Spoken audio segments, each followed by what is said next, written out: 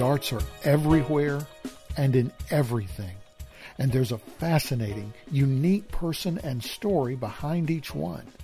And that's what the Arthropologist is all about.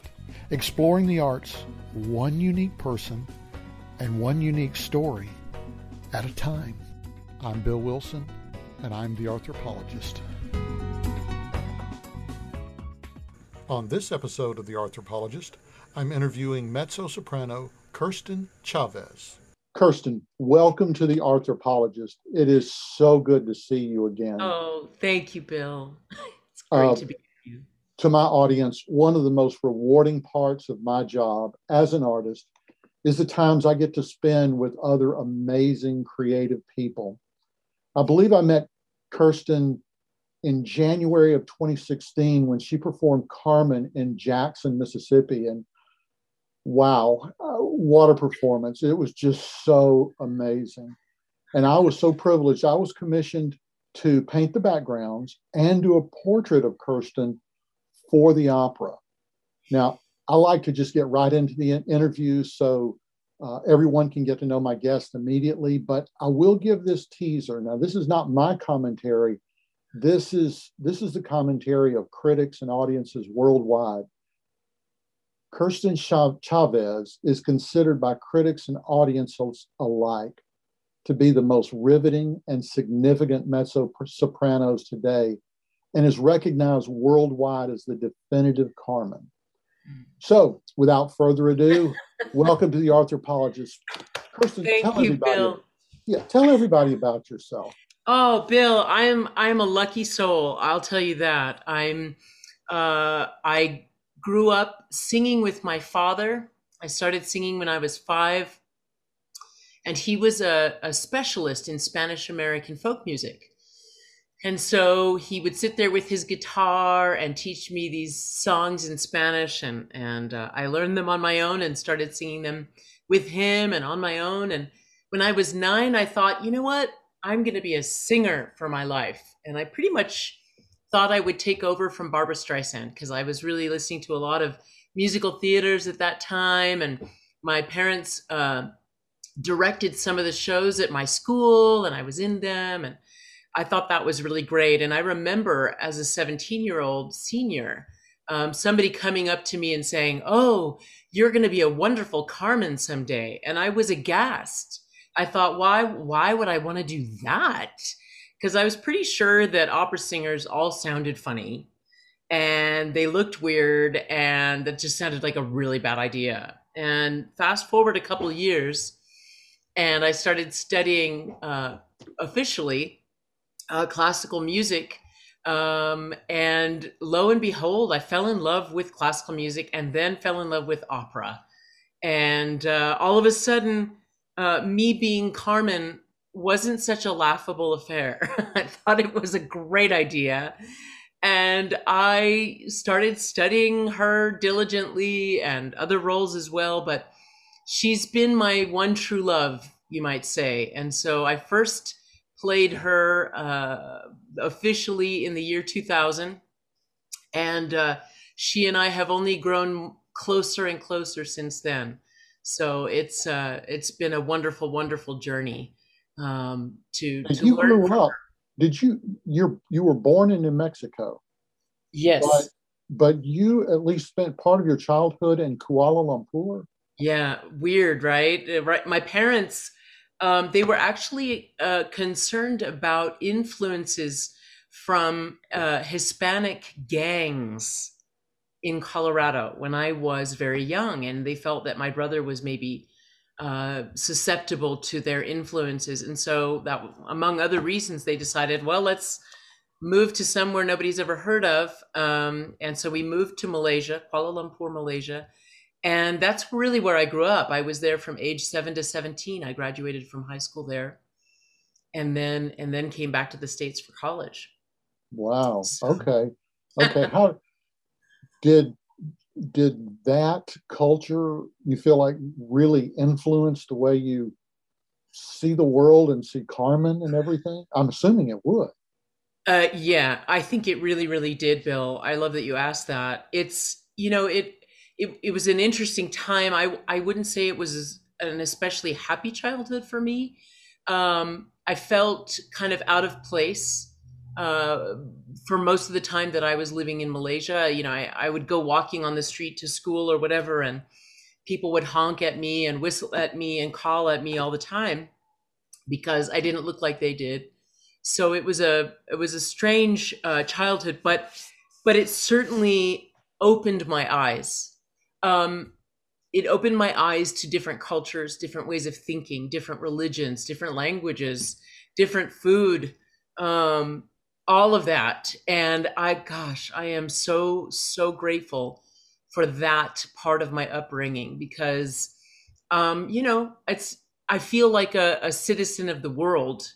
I missed out perhaps on some of the deep Hispanic culture that is rich in New Mexico, I'm sorry for that, but I gained so much in terms of my worldview and my exposure to different ways of being, and it's made it really wonderful for me to be someone who travels around the world to sing, because I feel, oddly enough, I felt not at home in Malaysia while I was growing up, but now I feel at home most anywhere I go, which is a really great blessing. Nice, nice. Um, okay, since we're starting off with your beginning of your career, let me read this, and then I got a question. Um, I don't remember where I got this, maybe off your website, but it said, after beginning an artistic residency with the Orlando Opera, Miss Chavez won several major international competitions: the Sullivan Foundation, the George London Foundation, the Lycia Albanese Puccini Foundation, the Opera Index Foundation, the Goethe, is that Goethe? Uh-huh. Goethe Listener Foundation, the Jensen Foundation. First question, did you allow anybody else to win anything? Well, for about a year and a half, 2 years, I tried to seal up as many as I could. Okay, Um, well, I will say this. Then the last one, the national, you were a national finalist in the Metropolitan Opera National Council auditions. I was yes. told by a friend that was huge. That's a career maker, and very possibly was what kickstarted your career. Is that the case? I would say it certainly was absolutely huge for me. And it was interesting because the year that I won, which was in 1999, was unfortunately the year that they decided to change the competition a little bit. So they chose a bunch of semifinalists from all over the country to come in. I think there were probably 25 to 30 of us who all came in to New York for about a week. And then from the national semifinalists, they chose the finalists. And in every year before my year, the national finalists were considered the 10 winners, period, end of story. But in 1999, they decided to make the national finalists go through another round, and then they chose 3 to 5 ultimate winners. So had I won in 1998, I would have been a national winner. But as it was, I was a national finalist because I was not one of the 3 to 5 that they chose in the very end. But nonetheless, the Met, um, there are a lot of feelings that we as national singers have about our premier opera company. But one thing I can say is that they do their best to support the artists that they believe in. And for those of us who are fortunate enough to go the long distance with them in the competition, they stand behind you, and they offer educational funds to former winners, and I tapped into that, which helped me to pay for learning additional roles and things like this. And then by the time I made my Met debut in 2005, they were old friends. So it felt like, finally getting to sit at the big table at home. And, they've been very good to me really ever since. And I'm not there every single year, But I get to be there often, which is a real blessing for me.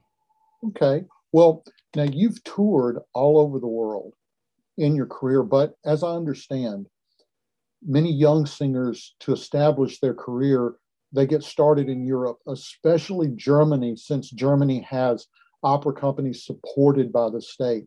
Is that something you did? I didn't go that route, but it was something that I was looking into, and was very aware of. You're absolutely right. Germany does have state-supported opera houses, and they have a lot of them, which is one reason why so many American singers go over there. Also, they have a really interesting system called the Fest system, whereby they have a group, sometimes large, sometimes smaller, depending on the size of the opera company, a group of singers who are with them all year long, and perhaps for multiple years. And this Fest system is very predominant in the German-speaking opera houses, and it's where young opera singers can get a lot of experience doing, sometimes smaller roles, sometimes larger roles, depending on what the opera company has planned for the year. And it can be a great way to get a lot of experience and to really wet your teeth in the career. And I strongly considered it, but I had spent 6 years in Rochester, New York, where I did my master's at Eastman School of Music, and it was very cold and snowy and a bit dark, and that climate is very like what you'll find in much of Germany. And so, having grown up in a tropical country, I just couldn't wrap my brain around doing that again. I was very fortunate in that I was able to kind of get my career going through young artist programs here in this country, and that was extremely beneficial to me. And that's where I started networking with folks. That's where I met my first agent and got my first professional gigs that started my career. Talk a little bit about the audition process where, you've got maybe hundreds of performers auditioning. Uh, what factors go into making one win over another other than just raw talent? I mean, is your personality, uh, your looks? I mean, I can even wonder about what time of day. I mean, I can imagine going in right before lunch and you got a bunch of hungry judges and they're more interested in what's coming up for lunch than they are listening to you. So tell me what it's like and what you have to do other than just being a great singer to stand out in a in an audition. That's a really great question, Bill. And so many of us really dislike auditions because it doesn't necessarily give judges a good idea of what you're capable on stage. Think about it. We're usually in a small room. The acoustic may or may not be any good. We may even be with a pianist we've never met before. And, we're walking into a situation we basically know nothing. And we've somehow got to wow you within 2 or 3 minutes, bringing in a character, trying to flesh out a character within 2 or 3 minutes. And so it's an absurdly non helpful way to gauge what a singer can do. That said, there are some singers who audition really, really well. They have the various qualities that really make it work. And there are some singers who are astoundingly wonderful on stage and who do not audition well. And so it's a very skewed process that is not a lot of fun for us. But I would say that to do a successful audition, you really only have control over maybe 2/3 of the process. As you mentioned, they're probably thinking about lunch or dinner, and they come with so many biases. They don't judging a singer on how he or she sings or looks or whatever is extremely subjective. It's I like it, I don't like it. And there's no need to explain why you like it or why you don't like it. And so you may come into a situation where, if I'm auditioning for Carmen and I do an audition for Carmen and I do it, just my way, and I deliver what charisma I can in the few moments that I may say hello or introduce myself.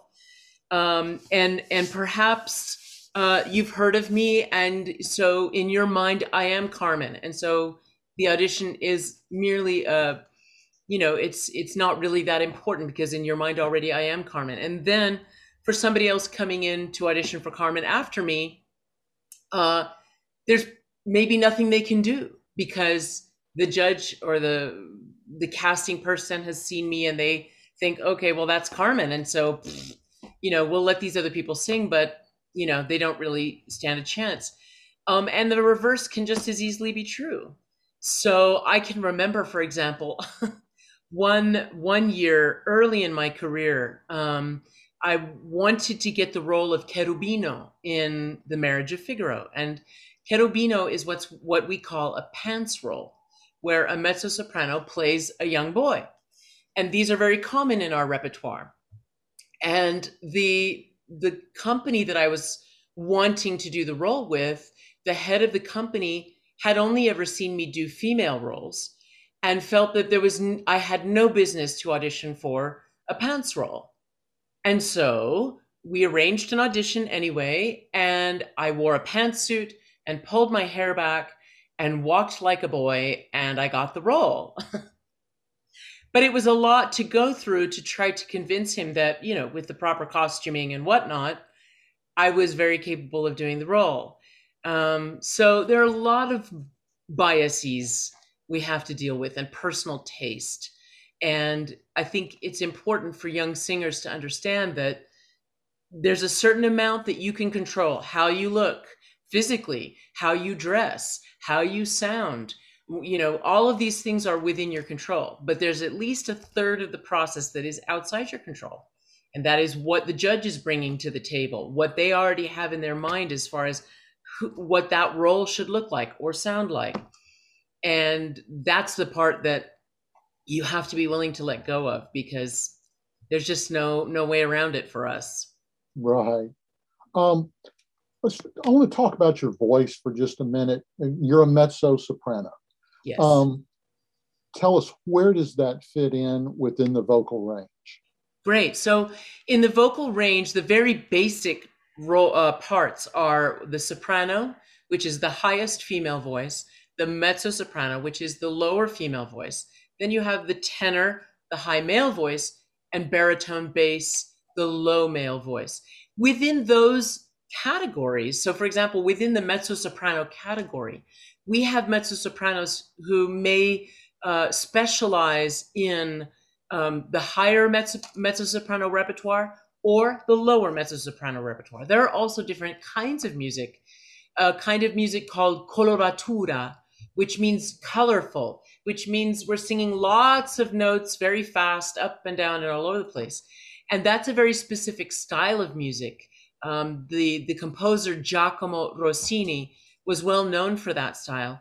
And certain voices can move more easily than other voices. And so we have mezzo-sopranos who specialize in that. Then you may have a mezzo-soprano who specializes in Carmen because she has the proper hair. She sort of looks like what Carmen is described as in the score. And that would be a lower mezzo-soprano. There are some mezzo-sopranos who specialize in the pants roles because their body type really is very conducive to being, in a costume to to look a little bit more masculine, that sort of thing.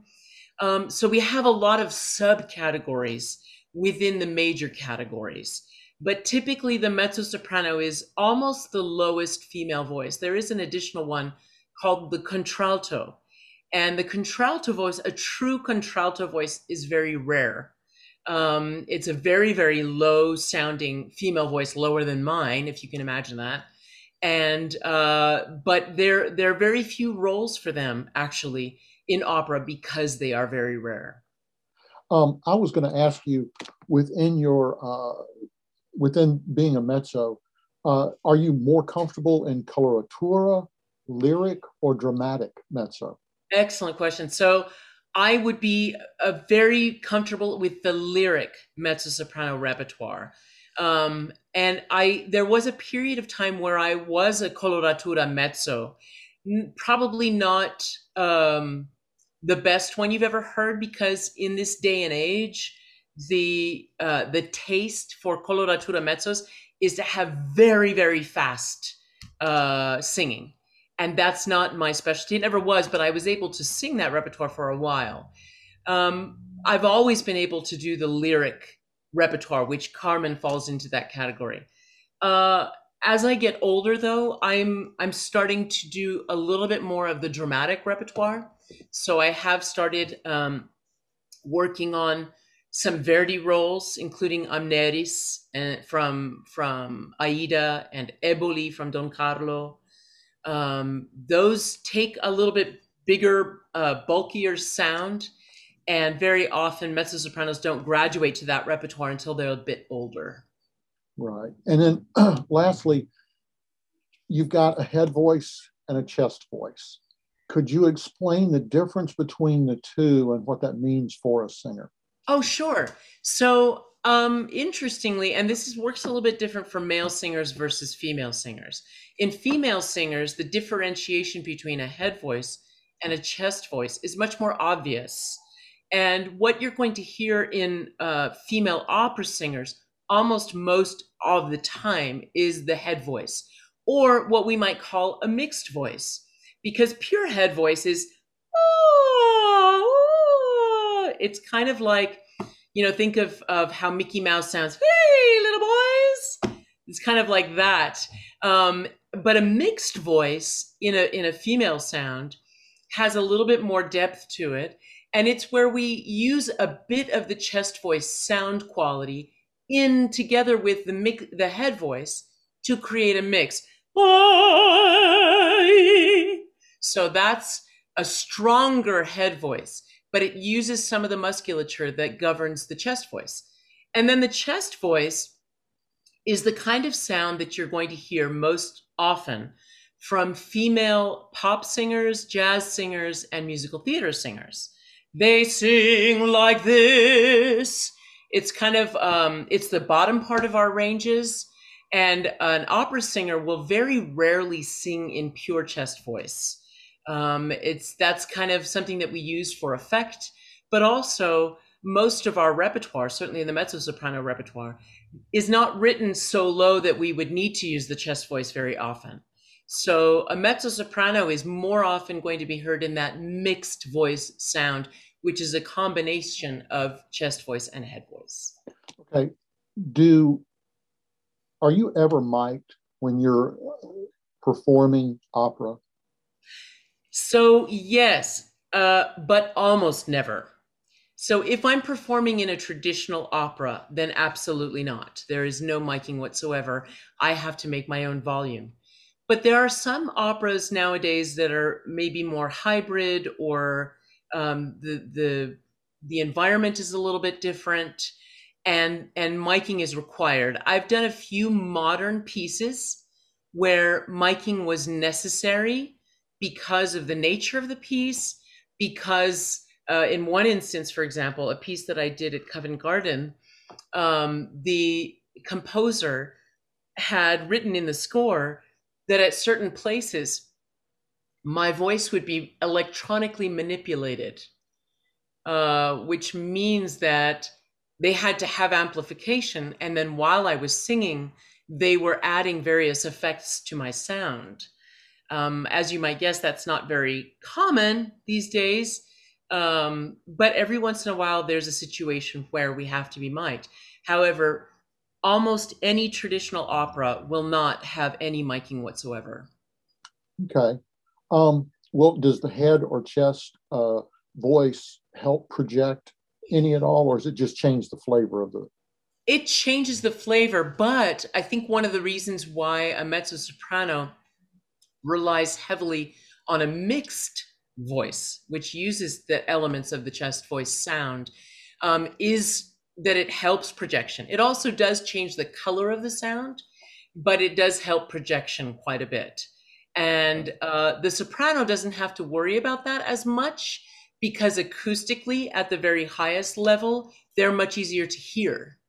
But the lower voices have to be a little bit more savvy about how they use the instrument so that the volume can travel sometimes over large distances. The Met Opera House is almost 4,000 seats. And so, as you might imagine, it takes a fair bit of energy and ingenuity to make the human voice travel well in that distance.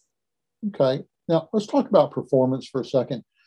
You performed on stage hundreds and hundreds of times, and doing live performances, some are going to be better than others. You teach, right? Yes, I do. Yeah. Yes, I do. Okay. What do you tell a student about bad performances when you get up and you just feel like you have bombed? How do you get your confidence back?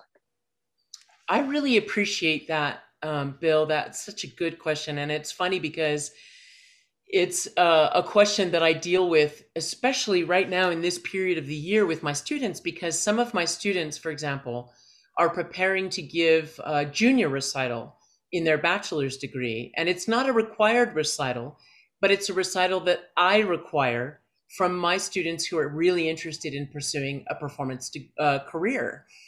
And the thing about it is that um, I require them to do the junior recital because I know it's possible that they could have a difficult experience.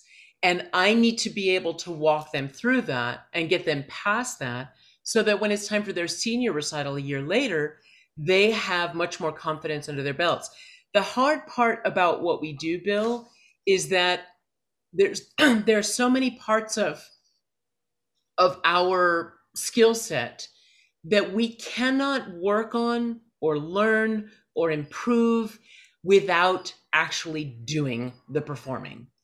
And you can be in the studio with me, you can be taking voice lessons, and we can talk about many things, but until you're put in the pressure cooker of a performance setting, there are certain things that you cannot learn without that.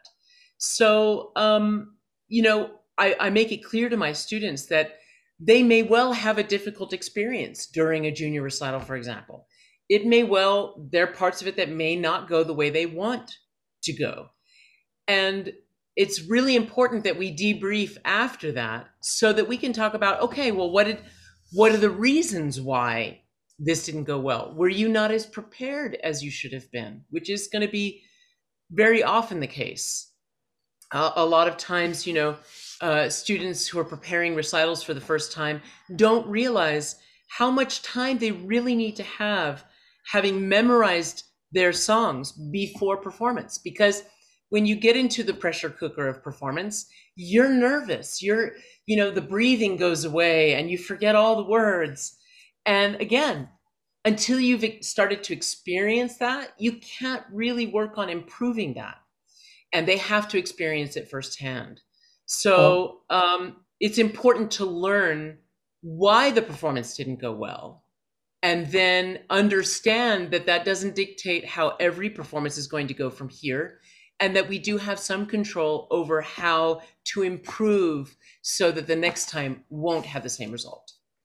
Could you share at least one sort of amusing story of a live performance, costume fail, prop fail, somebody just completely forgets their lines? What happened? What did you do? It brings me to a really important element of what we do, Bill, that a lot of people don't realize, and that not even every singer realizes. But I find that it's extremely important in the rehearsal process to build camaraderie, to make friends with the folks with whom you're going to be sharing the stage. And that means your fellow lead characters, and it means your choristers, it means your backstage folks, it means your costume person, your makeup person, all of those people. We need to make friends because you never know when you're going to need your friend to help you out of a squeeze. I know I have lots of stories I could tell, and many of them have a lot of similarities. But I can remember one moment. I don't even remember what show it was. It probably was Carmen, where I was everything was going along just swimmingly, and I was coming down this set of stairs on this set, and my skirt, the hook and eye in the back of my skirt, somehow impaled itself on the railing of the stairs. And I was supposed to continue down the stairs and do all sorts of wonderful things, but I was a little bit stuck. And so in that moment, I had to decide, was it better to stay stuck where I was and do the scene from there? Or was it better to try to break free and perhaps lose my skirt? Fortunately, I had friends and they realized what was happening, and they were able to set me free so that eventually I was able to get back into the staging that I had intended and managed to stay clothed, which I thought was a win-win. Maybe. Um, uh, Again, along this same vein, for those who don't know, and you correct me if I get wrong on this, when opera first started, I believe in the 1600s, of course, it was for private audiences, the king or whatever. But very quickly, and I don't remember who it was, he began writing operas that opened it up for the general audience. And when that happened, it exploded onto the scene and everybody loved it.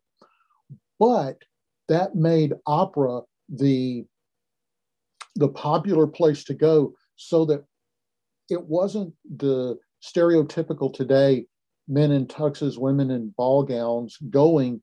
These were the regular people, and there would be people in the audience talking incessantly. There were vendors out in the audience, just like at a baseball game, selling food. And when the boxes in the balconies were first added, they were added so that the wealthy could play games, cards, chess, eat, and just visit. Right. Now, what that leads me to is that would be like just the most, like performing in a jungle. What have you ever done anything like that? Or can you imagine performing in a venue where you're literally someone's walking along as you're doing one of your arias and someone's singing, red hots for sale? Have you ever done anything like that? I have, and it's not a lot of fun. But it also helps to round you out as a performer. I've sung in various restaurants. I worked at a restaurant once where all the wait staff were professional singers. And so we would, serve your tricolore salad and then grab the microphone and do an aria for you. But I've sung in lots of situations where, you're sort of meant to be background music. And if you have any kind of ego at all, that's difficult to do. And I've even sung in places where, I'm expecting people to enjoy what I'm offering, and instead they seem annoyed that I'm preventing them from having a conversation, which is, it's not, not what we expect. But at the same time, it challenges you. Can you keep up appearances? Can you continue? Can you be artistic anyway? For the one person who's actually paying attention, are you going to be artist enough to deliver for that one person in spite of all the 50 who are paying no attention and talking around you? And, I can't say that I enjoy those sorts of situations. I'm sure that my fellows who were doing opera all those many years ago probably didn't love that. But if I were doing an opera in that situation, I think it would cause me to rely more heavily on my fellows in the cast, and for us to kind of do it for each other. And, I think that would have been a way to survive that otherwise very challenging situation. Yeah. Yeah, I think I said earlier, my questions are kind of all over the place. So all right. I'll bounce back over to your voice. You mentioned, as you mature, you're changing up a little bit. And I know that voices do change over time. Um, when you first started out, you probably had to do lighter roles, not Verdi or well, you said you did Amneris and Aida. And I've been told that's a very demanding role. Um, Explain to the listeners a little bit about what that means as far as doing. And I believe I've been told that Wagner is possibly the most challenging of the operas from a physical standpoint. So, Yes. what type of lighter roles do beginner beginning singers take? And then as you mature, what then opens up for you? And then maybe explain what's changing. Is your voice actually physically changing, or is it you're just getting more experienced? Great question, Bill. So, if I were to look at just the mezzo sopranos, a young mezzo soprano would be very well served to work on Mozart. The orchestration in Mozart operas is typically much lighter, and that means that a smaller or a lighter voice can be heard without any problem. In fact, much of the Mozart dramatic material is progressed through a music that is called recitative. And recitative is like spoken dialogue. It's sung, but it's like dialogue between a few people. And it is orchestrated only with harpsichord, which is a very, very light instrument and easy to sing with and over. And so Mozart is an excellent choice for some younger mezzo sopranos. Um, as you move up the ladder a little bit, you might venture into slightly later repertoire, for example, Bellini. If you have the capacity to move your voice a lot, Rossini is also an excellent choice. And then as you get older, part of it is experience, Bill, um, understanding how to use your voice healthfully and to not damage the voice. Because young singers, um, if they try to take on repertoire that is too big for them, then in order for them to be heard, they end up having to push the sound in unhealthy ways, which could ultimately permanently damage the voice. That has happened. So that's the reason why young singers have to avoid doing inappropriate repertoire. But as you get older, to be honest, I'm not entirely sure what happens, but the changes are physical, to the vocal cords themselves, but also to the muscles surrounding the vocal cords. And the body itself is part of our instrument, and the body changes. But very often, for many, many singers, the sound of the voice tends to darken a little bit and maybe even get a little bit larger as age comes, and different voice types mature at different ages. So the higher voice types tend to mature at younger ages. So sopranos mid 20s, late 20s, early 30s would be their prime. Mezzo sopranos and baritones and basses, they're going to mature more like in their mid 40s and beyond. So the lower the voice, the longer it takes for full maturity. Um, and there's a lot of fun to be had. I looked forward to singing more Mahler for many years, and now it's perfect. Yeah, So I was told that as a singer matures, that and or ages, let's put it this way, as they age, that the higher range is what tends to get lost first, so that sopranos lose more of their higher range much more quickly than a mezzo would, so that sometimes mezzos can have a longer career than a soprano. that's Um, interesting. Yeah, I'm not sure about that. I think some of the high register, um, maybe the super high, like the Queen of the Night high, might tend to go. But those are very specialized roles. So that may well be. Okay. Let me ask this. How many languages do you sing in? So I sing in German, French, Italian, English, Spanish, Russian, Czech. Those are the primary ones that I sing in. Okay, Um, do you know those languages, or are you using the International Phonetic Alphabet to sound it out? What are you doing? so I have studied German, French, Italian, and Spanish. I've studied those languages as languages. Where Russian and Czech are involved, I do use or have used the International Phonetic Alphabet and the study of the diction of those languages. So, with the primary languages that a classical singer will use is Italian, German, French, maybe Spanish. So we have to have a very good working knowledge of those languages as languages, in addition to understanding the proper diction of the speaking of those languages and the singing of those languages, which are not necessarily the same thing. Okay. All right. Now, here again, you're going to have to correct me if I misunderstand or if I just get wrong in the history of opera.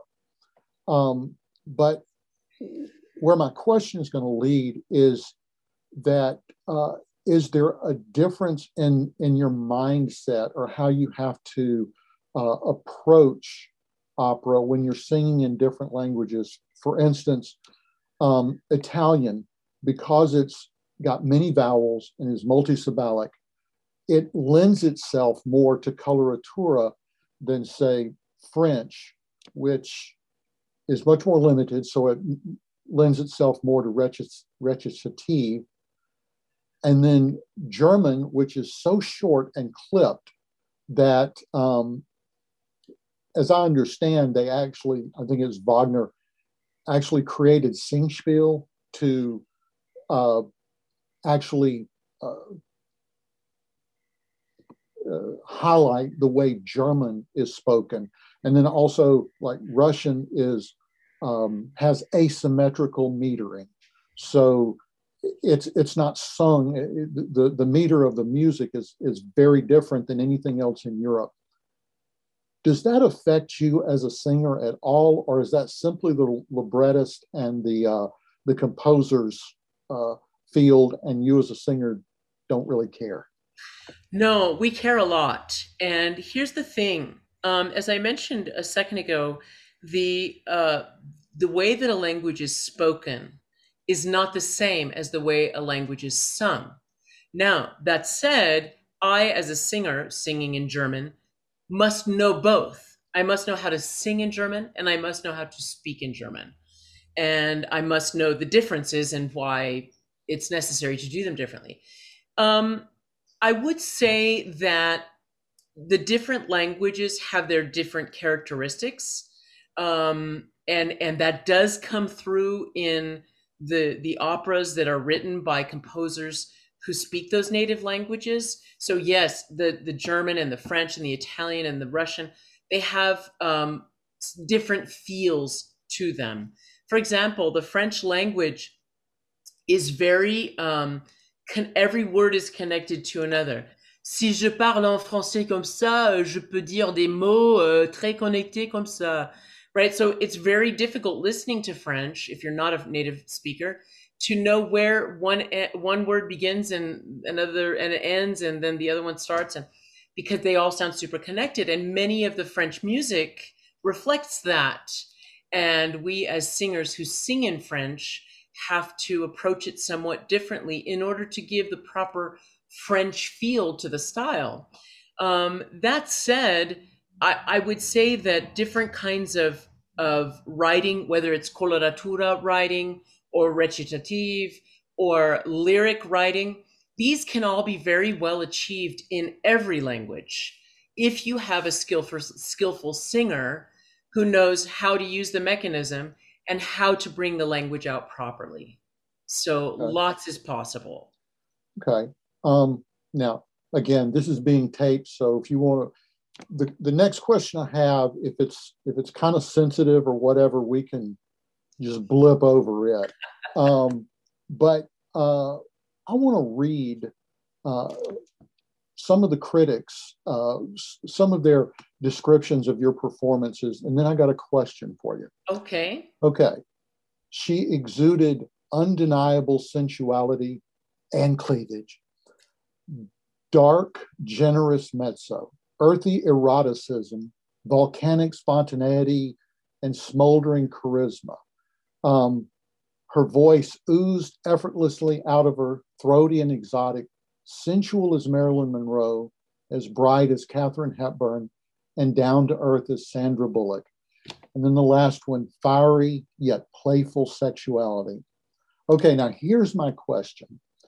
When you and I worked together in 2016, you were also teaching a college student your part and trying to help her along. And you were trying to show her how to be more sensual and erotic. And she was not getting it at all. And not to be crude or crass, but as we were going home, my wife actually commented, she said, I think she's probably a virgin and she just cannot get in touch with that type of her sexuality yet. The reason I ask that is that for those who have not seen you perform, you're incredible. I mean, you are so vibrantly sensual, and it exudes all over the stage. How do you teach something like that? How do you get a performer and say, okay, I'm going to teach you how to be erotic without being, because what I want the listeners to understand is that there's a difference between just grotesquely vulgar sexuality and sensuality. Yeah. And when I worked with you, we would be like this, we'd be talking. And then when you would get into character, so I could photograph you for the painting, I mean, all of a sudden it would turn on and it was just like, wow. I mean, it really was a genuine sensuality. Is it just innate? How do you teach or bring that out of a student? Thank you, Bill. I so appreciate that. So, first of all, I think that's why certain young singers would migrate toward or away from a character like Carmen. There are plenty of mezzo-sopranos who don't have a real grasp of sensuality and how to express it. And I think, to be honest, I don't think you can teach it, but here's what you can teach and what you can encourage. And that is, you must be able to teach your student how to be comfortable with him herself. And that is the first and largest hurdle by far. I'll tell you, it's very interesting because first the student must learn how to be comfortable with themselves and their own bodies and what it means to express certain things, what is needed to express certain things. So the comfort with themselves is critical. But then to be able to get comfortable in very close proximity to another human being is extremely difficult to do. And I'm so grateful for my time working at Bergamo's Italian restaurant in Orlando, because this is the restaurant I told you where all of the waitstaff were professional singers. And what I quickly discovered was that I would make better tips if I could sing up close and personal to the people that I was singing for. And so that's what I did. And it really, at first, it was extremely difficult. And what I learned was that I had to know my music and my words like dead cold. Like I had to have nothing I was wondering about in my head, because it would go completely out of your head if there was any question. So you had to know your music cold. But to learn how to sing in a very intimate setting, um, really was almost as important as learning how to be comfortable with myself, because it's that vulnerability, that willingness to be vulnerable, which allows you to be sensual in front of other people. And it's a very useful, expressive tool, but I don't think it's one that just everybody has.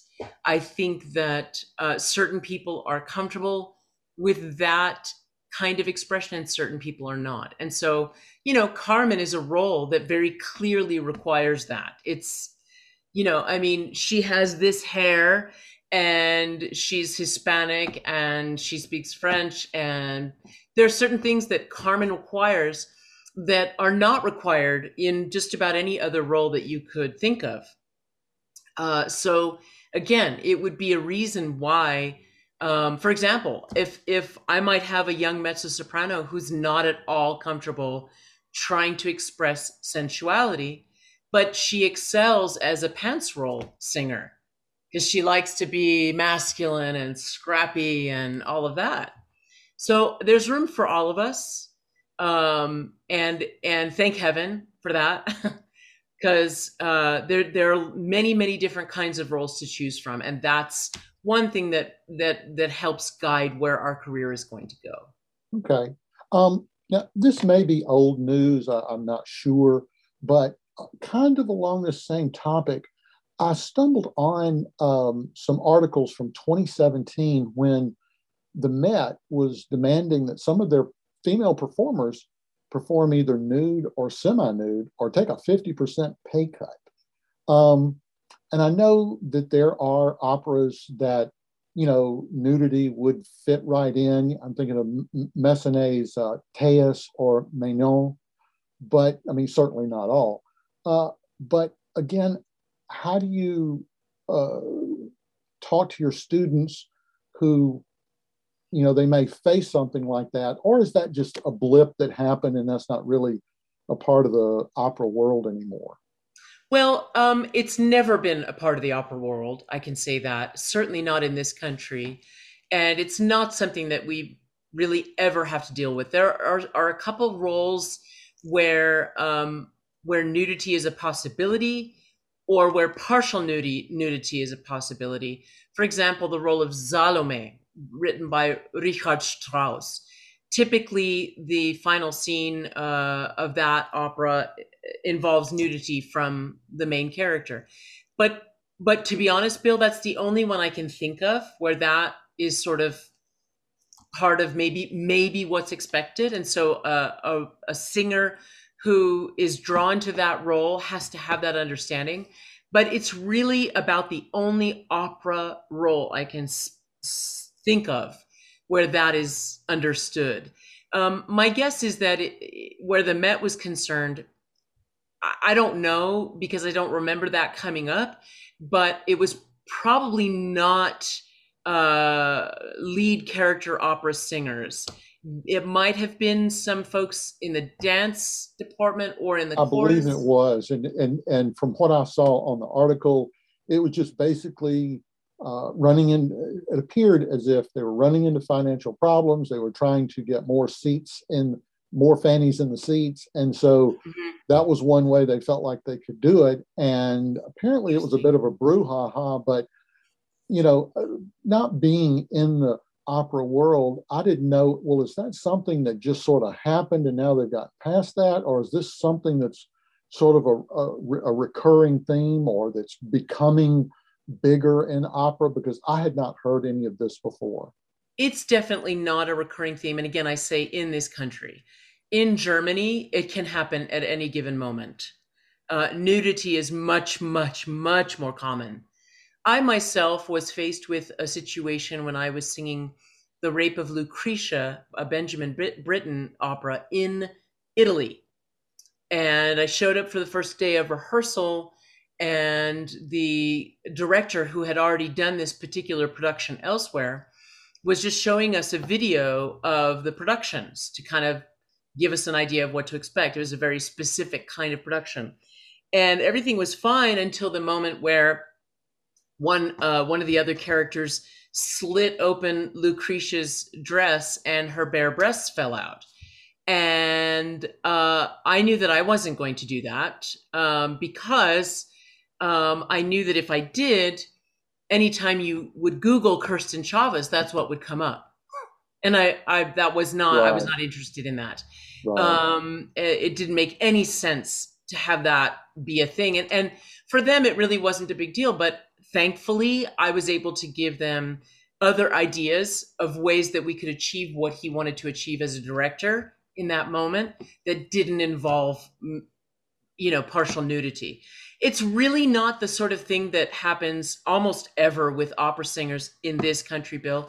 Part of the reason for that is that, um, to try to put it delicately, we breathe in very athletic ways, and we have to use our bodies in very specific ways to support making a very large sustained sound.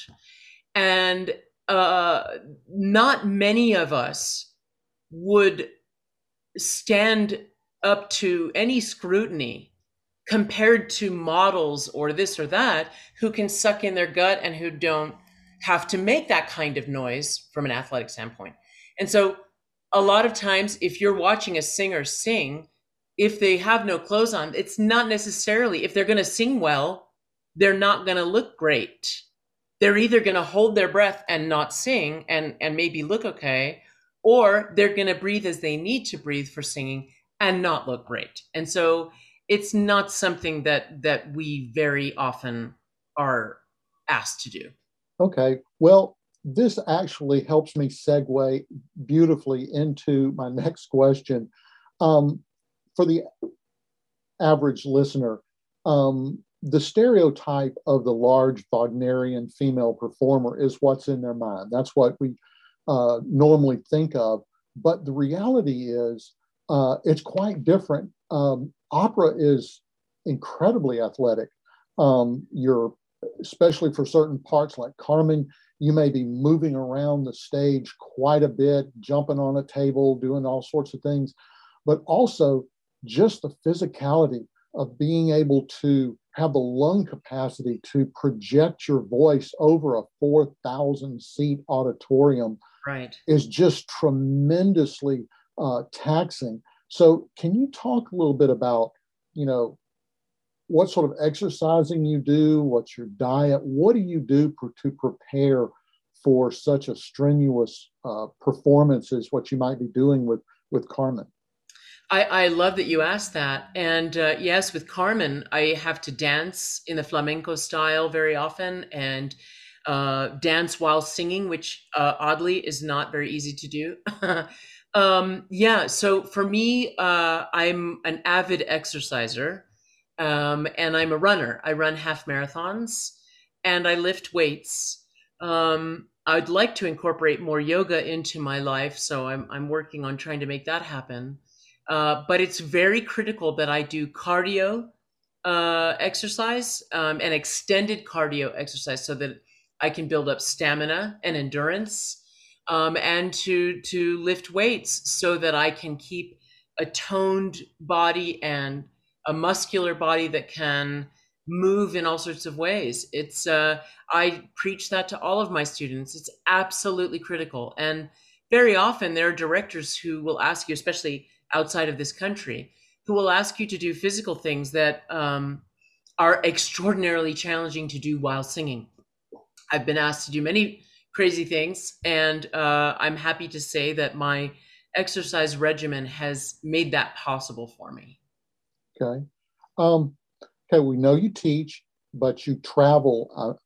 I know quite, at least before COVID, you traveled Right, a lot. So, right. can you talk to the listeners about in a non-COVID year when you were traveling? How long were you on the road, and where all would you go? So again, every year is different outside of the pandemic. And, I have an agent who's in New York City who helps to put me up for possible roles and helps me to negotiate my contracts and this and that. But I was supposed to be in Japan this past summer doing a version of Carmen. Instead, now that's been postponed to July of 2022. Things are starting to happen again, and very often, depending on the year, I might be in New York working at the Met for 2 months at a time, and then come back to teach my students for a few weeks, and then I travel to other parts of the country to do a concert or another opera. Very often in the summers, I'm in Europe. I spend a lot of time in France. There's a program where I teach young singers that usually happens in Germany. And so it just, every year is different. It just depends on, what projects I'm asked to do. And fortunately, working at the University of Utah has been wonderful for me in that they support my performing career and they want me to continue that. So I have a lot of support at school when I need to be away for extended periods. It's a great arrangement for me. One thing that sort of hits me personally is that I work in the movie industry as well as doing illustration work. Wow. Now, I prefer working more, I've been on camera and done some other things, but I actually prefer working offset, especially doing things like storyboarding and concept design and things like that, because wow. I can do it in my studio. But right. Other people in my family, like my son, he's a director, he's a producer, he's a UPM. And so there are times he's gone for 6 weeks at a time. That is very taxing on, personal relationships and relationships. Family. Yeah. And so that's where I was going to ask you. It seems like you may have to sometimes be gone for weeks, if not months at a time. Yes. What do you tell your students about what expectations to have for marriage and dating and things like that and children? Well, that's a great question, Bill. We do talk about it sometimes, and it is a point of concern. But I tell them that I had to learn in some cases the hard way that communication needs to be active and needs to be frequent. And so my tendency when I was younger was to kind of not communicate very well with my friends and family and really immerse myself in the place where I was currently working, which was nice because in a way, because I developed really good relationships in my different gigs. But I would hear from my family, look, we feel like you just totally forgot about us the whole time you were gone, which was not at all what I wanted for them to feel. So I would start writing in my calendar every week, on this day I contact this person, on this day I contact that person.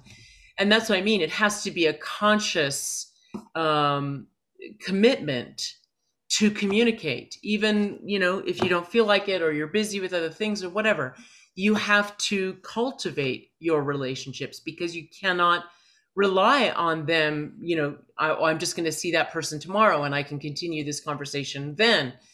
We don't have that luxury. So it has to be something that you are consciously doing actively and frequently. And then anything is possible as long as there's communication. Okay. I wanted to change directions a little bit. I read something on your website that I wanted to read a little bit of and get you to talk about it. It says that over the past 2 years, and I guess that's relative to when this was written, Kirsten and several talented colleague friends have created and prepared Kirsten's new one-woman Carmen show called Carmen Inside Out. This is a dream realized for Kirsten because it provides an outlet for her to share the depths and intricacies of the character of Carmen, who has come to be so much a part of her during her 20-plus professional career. Of course, this was done in 2020 before the pandemic, but it says that you had two mini tours of the show in the UK and in France, and then planning a tour in Europe and Asia. Tell us about that. Sounds like it's something really great. I think it is, Bill. Thank you for asking about that. It is a project that's very near and dear to my heart, and the reason that it is, or one of the main reasons that it is because Carmen is often portrayed as some sort of low, baseless kind of crass character who's very loose and sleeps with everybody and is mean and all of these things. And I don't understand why that is the case. If you look at the score, the libretto and the music, you'll see, if you're really looking, that makes zero sense. That the story itself could not possibly happen if Carmen was those things. And so I feel very passionately about that. And so part of the reason that I wanted to do this show was to give my version of what Carmen's experience is. And so the show involves a lot of course, most of Carmen's music from Bizet's opera, but it also involves moments where Carmen talks about what she's thinking or what she's experiencing when certain things are happening in her life. And, admittedly, it's my version of Carmen, but again, I think it's a version that's based on a lot of history with the role and the character, and having done it in many, many, many different kinds of settings. So Carmen Inside Out is, it's a one-woman show that can be done with either piano or orchestra, and it allows me to tell Carmen's story, but also it utilizes what I call this idea of interactive performance, where, much like I was describing what I learned how to do at the Italian restaurant in Orlando, where I go up very, very close to sing to you, I do this when I perform Carmen Inside Out. I go into the audience and play with various audience members who are very unsuspecting and bring them into the performance with me. And gotten a lot of powerful, positive reactions about that. Of course, I'm very careful to avoid people who clearly don't want that, which is fair and fine. But most people do. Most people welcome it. And it gives them a whole different level of performance. I can't. Go ahead. Yeah, I was going to say, I wonder if that's not one reason why, literally, I cannot express this enough to those who are listening to this podcast or watching it on YouTube, that Kirsten is considered the definitive Carmen worldwide. Critics pretty much universally agree. And there are different ways of interpreting Carmen. And if you watch some, she can be very, like you were saying, crude and crass, and just a completely different character than the one you portray. And I was so privileged back when you performed in Jackson to see your performance, because like I said earlier, it was a sensual performance as opposed to just being an over the top bawdy or whatever. Mm-hmm. And I appreciate the way you've built this character, but it does lead me to ask, how did you formulate this character in your head? I mean, obviously you were seeing other performers performing this as a beginner, as a student, and they weren't all necessarily performing it this way. I think I learned most from actually doing the show, having conversations with directors and conductors, and watching to see what other, of my fellow stage members, my Don Jose Escamillo, watching to see what they would do. I wouldn't say that it came a lot from watching other people do Carmen. Partially because I became very turned off by that very crass portrayal. But I think that, studying the score, looking at literally the words that she says and how Bizet set those words in the voice, how the chorus reacts to Carmen, when she's not there, they want to know why she's not there. Where is she? We want her here with us. Well, if she were this crass, nasty person, I'm sorry, but that would not happen. And her friendships with her fellow gypsies, very clearly developed in the score. Now, it may be that if you go to the novella Carmen, that upon which Bizet's opera was based, if you look at the novella, that Carmen is a different character. I will grant you that, absolutely. And she perhaps is more of that crass character. I can't remember, it's been such a long time. But Bizet's Carmen is not that. And it is very clear because of not only how Carmen says the words that she says, but how other people react to her. That's how I've built the roadmap of who is Carmen. And that's why I feel so strongly about it. Okay. And with the pandemic, are you going to be able to get started back? Are you really performing much anymore? So amazingly, I have my first performances next month, which I'm unbelievably grateful for.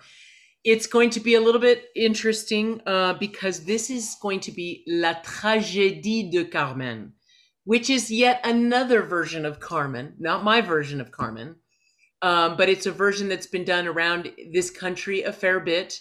It was written by a gentleman by the name of Peter Brook, and it very much truncates the story of Carmen. It's really just the four main characters: the bullfighter, the soldier's old girlfriend, and Carmen.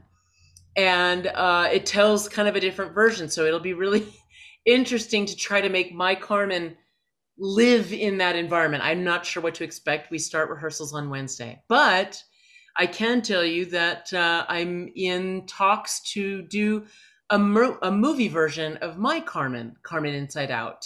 And hopefully that will come out early in 2022. So. Oh, awesome. That is fantastic. Thank you. Well, we've actually kind of gone through my questions. Is there anything else that you'd like to share about yourself, the opera, or Carmen?